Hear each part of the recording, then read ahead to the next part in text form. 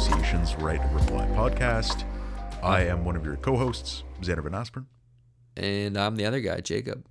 And we have something different this episode. We're actually not going to be, as usual, talking for half an hour plus. This time we have a bit of a collaboration with The Observer. As this time, Aimee Look from The Observer has done a great interview with Professor Bu on the political and economic history of China's trade policy and what China's response to Aukus, AUKUS, the kind of alliance we were talking about before, might actually be, and the ramifications for trade policy. So big shout out to The Observer and to Aimee Look for this. Very good, and we will just kind of play this interview for you.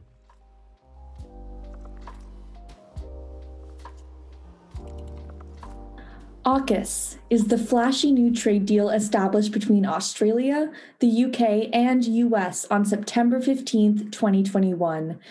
It promises to not only deliver UK and US-funded nuclear-powered submarines to the Australian coasts, but is a multifaceted deal that has remodeled diplomatic relations between the West and nations in the Asia-Pacific region. Some sources, such as The Economist and Bloomberg, have flagged the deal as the West's attempt to dampen China's significant and growing economic and political power.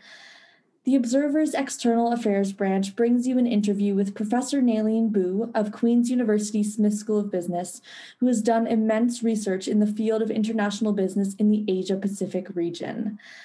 The interview focuses on the tumultuous political and economic history of China's trade policy, and if we could possibly anticipate China's response to AUKUS. Thank you so much, Professor Bu, for meeting with me today. I just have a few questions. How do you anticipate that AUKUS will rattle China's dominant presence in the South Asian seas, if at all? Okay. Well, first of all, I just want to make a small correction. It's South China Sea. It's not South Asia Sea. That's the area that's known for as South China Sea, but that's okay. So it is interesting that you phrase it as China's dominance in the South China Sea.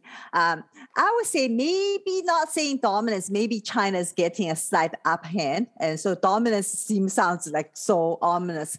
I think China may get a sort of a little bit of upper hand, So let's first of all understand why China seems to be getting the upper hand in the South China Sea. I think the reason is not because of China's raw military power. It really cannot compare with the United States if you are measuring by, the number of Navy vessels, the number of fighter jets, number of aircraft carriers. China's aircraft carrier numbers is like baby numbers, right, compared to the United States. And so far, China's military spending compared to the United States, China, I think, spent about 1/3 of the United States in terms of military defense industry. So in terms of raw military power, China has no comparison. What is giving China the edge, I think, are two things. One is that simply because it is in China's neighborhood, right? The point of this is South China Sea, that itself give it away, right? A little bit hint because it is in China's neighborhood. So it is easier for China to project its power. So that's one reason. It's simply easier. It's just right beside China. The second reason, I think, is because China has been using sort of very unconventional power in the sense that they deploy sort of armed the fishing vessels in the South China Sea to sort of fishing. Of course, first of all, they fish, but sometimes they actually occupy some of the unmanned island. And so those fishing vessels are armed, but yet they are fishing vessels. And so this is what people, Westerners, I think, call this China's maritime militia. And I think that's maybe just what it is, right? It's armed, but yet they are fishing vessels. So it's very hard for countries like the United States to deal with those fishing vessels. Large Navy ship, are you going to ram the fishing vessels? And the fishing vessels will be, destroyed and people will die. So it just doesn't seem right. So this is very hard to deal with. So So that's what, as you described the Aukus deal. The Aukus is giving Australia a way to build a nuclear submarine, which a nuclear powered submarine. So I don't know how many they're talking about building, but anyway, I think maybe I should have studied the stats, but I don't really recall exact numbers. But this will take a number of years. But even that were to happen, the nuclear submarines, it doesn't change the formula why China is having an upper hand, like being the geographically close to the region, and secondly, using the military, the so-called China's maritime militia. So that doesn't really change that. So it will add to the U.S. Military dominance in terms of vessels, right? That will add to it because Australia is clearly a U.S. ally. But that said, but it doesn't really change that formula. So yeah, but at the same time, it carries a lot of cost. Because so far, the Chinese stance on the nuclear weapon, nuclear arsenal, is that China is going to keep only enough nuclear arsenal to have enough deterrence against attack. And also the rule of engagement for China was China will only use nuclear weapon if they are hit by nuclear bombs. So with this move, with enabling Australia to have nuclear-powered submarine, now itself is not a nuclear weapon. It's just nuclear-powered submarine. But those, at least from a Chinese perspective, those what fuels nuclear submarine, the uranium involved, it's enriched to such level that technology can easily be used to build a nuclear bomb. So from a Chinese point of view, this is, you enable Australia to also have a nuclear weapon. Australia was, is so far not a nuclear power. So would that encourage China to further build up its nuclear arsenal? Right now, China's nuclear arsenal, I think, the standard stats is always China has about 200 warheads. But yet some people said, well, maybe China probably already have about 450 warheads or something like this. And but some people say, well, maybe even higher. But at least most of people's estimate is China's nuclear warhead is way below 1,000. And the United States has 6,000 warheads. And so because of this deal, if it encourage China to start to increase its nuclear arsenal, then it is very dangerous. So I say, on the one hand, it doesn't really change the formula in the ocean. I would say in the ground, but it's not a ground; it's in an ocean, because China's dominance is not because China has more weapons, right? Because it's geographically, China has an upper hand. Also, China uses unconventional method to try to achieve certain level of upper hand. But so that doesn't solve the problem, but yet it carries such a high cost. The cost is that China is going to maybe thinking about increasing nuclear arsenal. And also China might change the rule of engagement and, to the point where they said, well, it's not about we get hit, then we are going to use our nuclear weapon. It may be that when China gets a sense that a nuclear weapon is on its way to China, it's going to launch. And that is a very dangerous thing to do, because if you start to do that, you can get false alarm, right? People are not sending you nuclear weapons, something happened, and you start to launch, and then mistake will happen. Then, of course, the whole world will be embroiled in a nuclear war. And so I would say that this deal, it doesn't solve the problem, but yet it carries risks, and that risk is scary, really scary. Thank you so much, Professor. That was extremely insightful, especially how it will add to U.S. military dominance, but also then like encourage China to build up a nuclear arsenal and military strategy. That's extremely fascinating. From a more, go ahead. Sorry. So, so far, I mean, the world has been doing a good job, despite all the problems. I always feel like the whole world has been doing a good job in achieving some kind of nuclear disarmament, in a gradual way.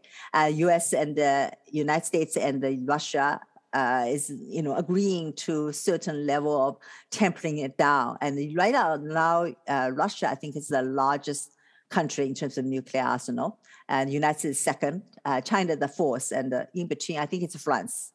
France is probably number 3. So China is way below compared to U.S. U.S. I mentioned, I think, about 6 nuclear warheads, and China is about less than 1,000. Who knows how many, but less than 1,000. And Russia has more. So, but it's been at least Russia and United States has been discussing and trying to, achieve nuclear disarmament. This is a way out of hand.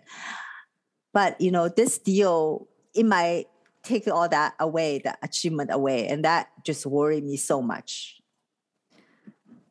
Yeah, that's completely understandable. How so many more tensions can come up because of this one deal. But from more of an economic standpoint now, how would you describe China's stance on Aukus in terms of how it may impact the country's economic standpoint?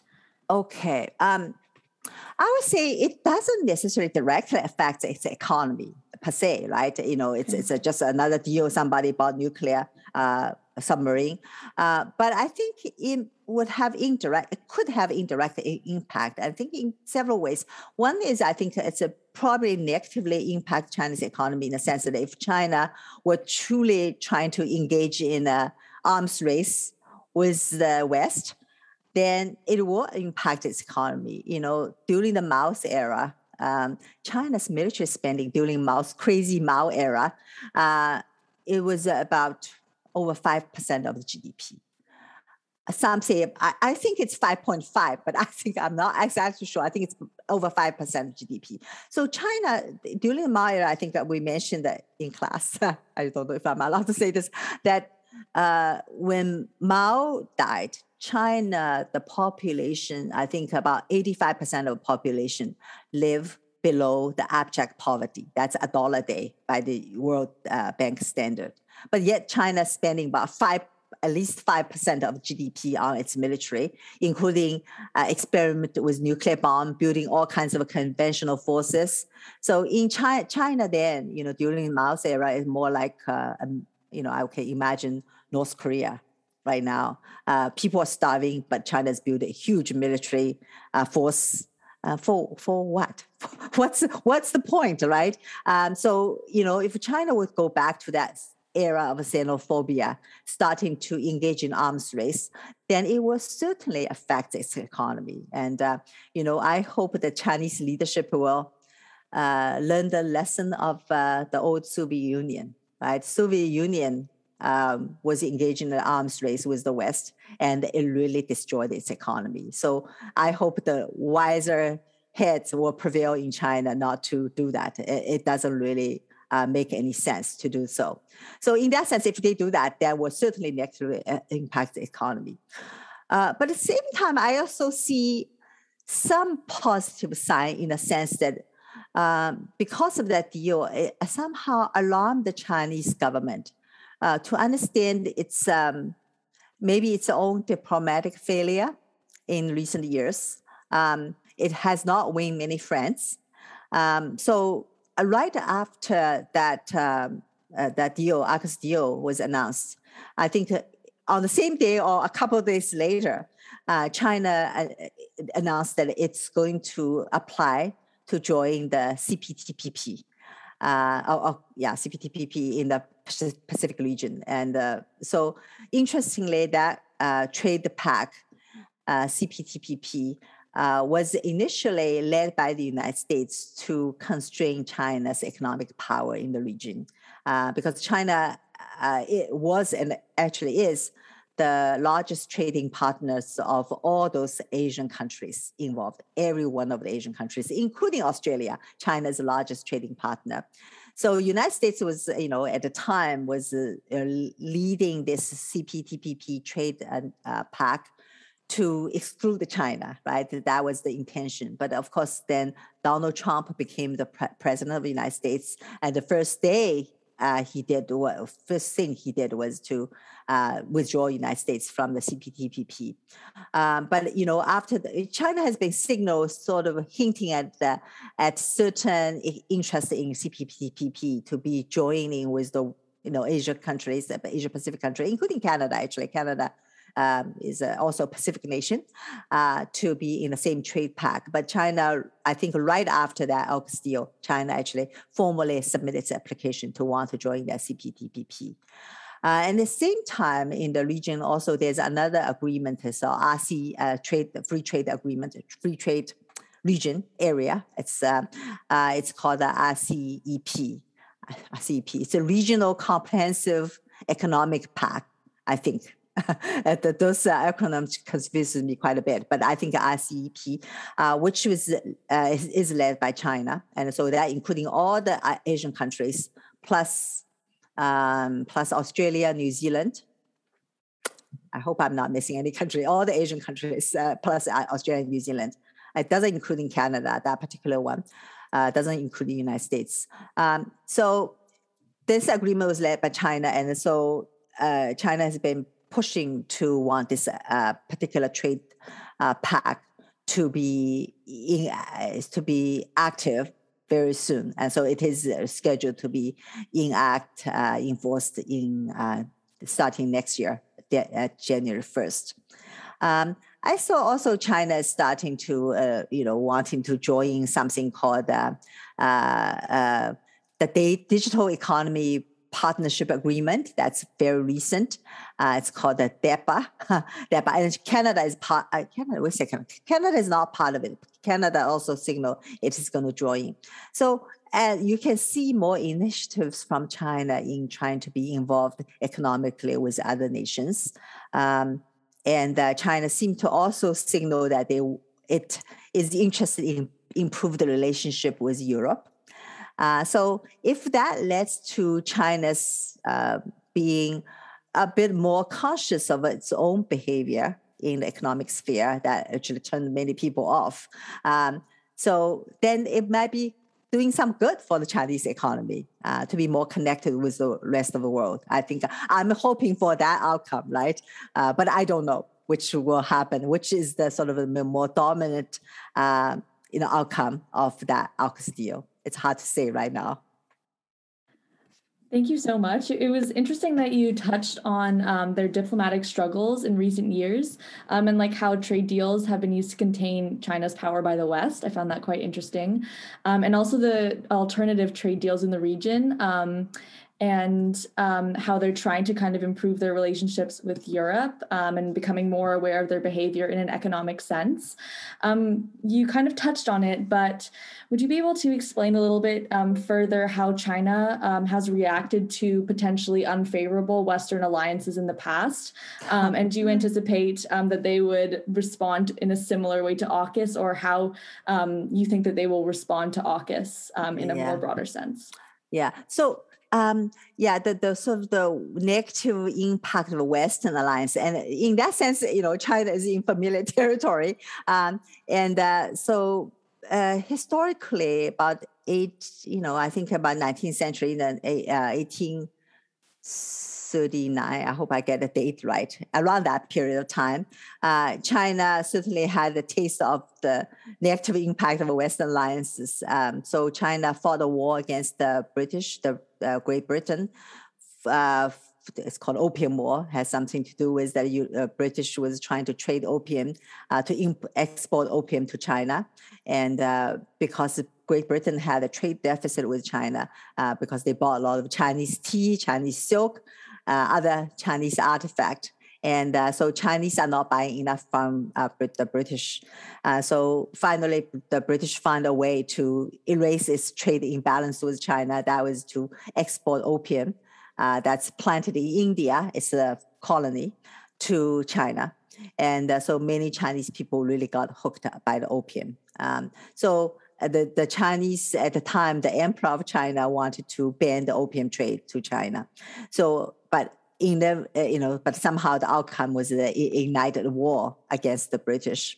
So this war, the outcome was not very favorable for China. China lost badly because China did not have, did not industrialize, and the firepower cannot compare with the British and with the West.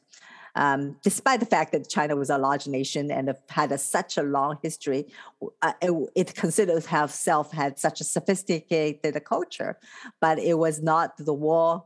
It was a bad outcome for China. So as a result, China actually had to pay a lot of money as a compensation for starting that war, because they throw a lot of opium into the ocean, something like this. And also had to cede Hong Kong to the British. So the Hong Kong issue, that's how it got started. And also China had to open some treaty ports, including my hometown of Shanghai, to Western power. And so eventually China, especially, I know Shanghai a little bit better. In Shanghai was carved up by Western nations, and including the British and Americans and French. So Shanghai, the Western countries, as part of the treaty, Western countries can go to Shanghai and they can carve up a zone in Shanghai, and that zone became a sort of a pseudo territory of certain particular country. In that particular zone, Chinese law does not apply. The Western law apply in that region. In Shanghai, we have one area in Shanghai looks like London today. If you go to see China, Shanghai looks absolutely like London. That's sort of the financial district. And then there's one district that is looking like France. And even today, it's got a very nice pastry in that area. So that's the legacy of the colonial influence in China. So now I'm talking about the beautiful buildings and French pastry, but of course during that day, those days, that was not experienced. And now I'm talking as if this is such a quaint experience, but no, it was not a good experience for the Chinese people. Such humiliation, and also, there was stories about there's a sign in a park in Shanghai that says, dogs or Chinese are not allowed.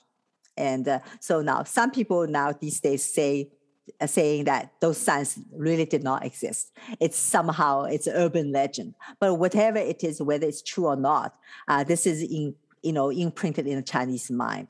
And so this idea that China being a victim of aggression by Western alliances, it was really taught in Chinese schools. It really the dominant narrative of history, on the part of the Chinese people and the Chinese government, and it's really interesting. It served as a sort of a form of legitimacy for the Chinese government, because the idea is that in the 18th century, China was weak, and that's why Chinese people got humiliated by the Western country. Now we are building a strong economy, a strong nation, and we don't have to suffer again. So that serves as a galvanizing force that motivates Chinese people, but it also served as a form of legitimacy for its government, because, we like it or not, the current government of China delivered economically for the Chinese people. So that Aukus deal is really a sort of signal to Chinese people, here we go again. This idea that Western countries are going to trying to bring China to its knee. This happened again. This is at least the Chinese narrative. So in that sense, I worry about that, because if that's the narrative, that's the way of thinking, then there's no issue. It's not about, economic competition, that, this great power competition, China and the United States. For a while, it was about trade wars, right? Trade deals. And so if that's a competition, then I said, okay, fine. This is because economic transaction, there's always compromises. It's about, if we trying to negotiate a deal with, I buy something from you, We can always say, okay, I want to pay this price. You say, no, that's not good enough. We can negotiate back and forth. Eventually, we can negotiate, get a deal because I want something from you, you want something from me. So this is different. But with the Aukus deal, it might signal a period where the competition is no longer just about economic competition. It is about life and death. It's about fighting the enemy.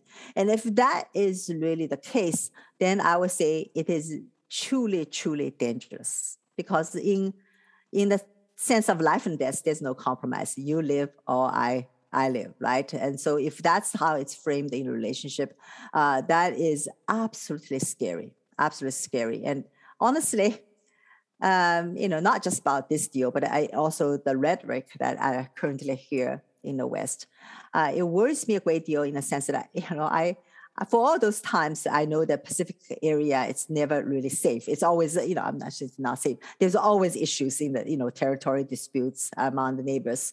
But I never thought a real war would happen. It's all bickering. It's sometimes it's just gamesmanship. But right now, I truly worry about a war. This is the first time in my life I worry about a war in the Pacific. And if that war is to start, this is a nuclear war. And we are all going to be part of it. Even though our distance away from it, we are going to be part of it. That is very, very, truly, truly very scary. Yeah. So I guess I'm not really directly answer your question. So I don't think China will react very gently to that sense of this is a Western alliance against China, because to the Chinese, this is 19th century, here we go again. So, if the United States was to think that, well, because of this Aukus deal, you will scare China enough that it will bring China to subordination, I don't think so. The fact that China militarily still cannot compare with the United States, right? It's still a weaker nation in terms of military, but it doesn't mean that China will say, okay, we're going to pack up and we're not going to do anything in the Pacific. That's not going to happen. So, but in actual war, who is going to prevail? It's hard to say, right? As you see from recent events in Afghanistan, the superior military power doesn't necessarily mean victory. It could be very costly. And I'm afraid that we, like it or not, even in Canada, we are all part of it. And of course, we are U.S. allies, right? So yeah, scary, very scary time. Well, I can't really reiterate how helpful weaving together all of those historical and political influences to China's current day strategy is. Hearing about first how China succeeded Hong Kong and their whole history, and then about Western colonial influence on China, especially in Shanghai, the century of humiliation, and the idea that Western countries are once again suppressing China, and then the whole broader historical, economic, and political background of AUKUS itself, how it's going to add to the U.S. military dominance in terms of vessels for the West, but also encourage China to build up nuclear arsenal military strategy, and how usually China only keeps enough nuclear vessels to have enough deterrence for attack, but now that the West has made moves, they are going to potentially try to get more nuclear vessels, and how also in history, China has been commonly taught as a victim of Western aggression, and that's kind of the dominant narrative that there is, and how it served as legitimacy for the Chinese government. And then also looking to the future, improving the relationships with Europe, and how China is becoming more aware of its own behavior in an economic sense, but then also worries of repetition and the narrative of China's past, and how it's so much more than just economic competition, and the creation of enemies, and the true danger of AUKUS, framing the relationship of more than just economic issues, but really life and death, and truly worrying about a war in the Pacific and a nuclear war. I really thank you so much for giving me and everyone listening or reading such a just all-encompassing response. I honestly could not have wished for more information and background. Thank you so much for meeting with me today.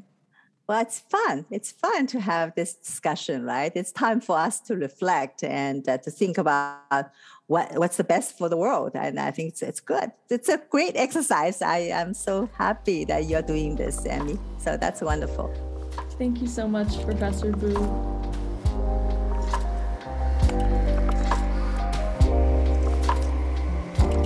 And that is the end of that interview. Thank you so much for listening, everybody.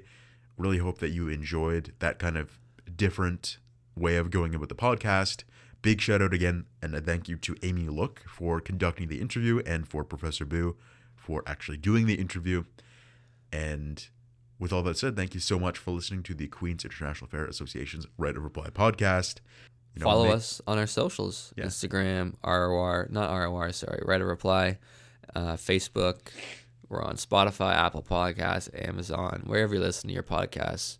Hit up our feedback form. I think we'll post it on the Instagram posts and Facebook posts. And follow the Observer as well. They have some great journalism material that is relevant to Queen's students in international affairs. So if you like the podcast, you definitely like what a lot of what the Observer has to post as well. So, Yeah, and hopefully we'll get some collabs in the future, maybe. So exactly, that would be great. And without further ado, thanks for listening.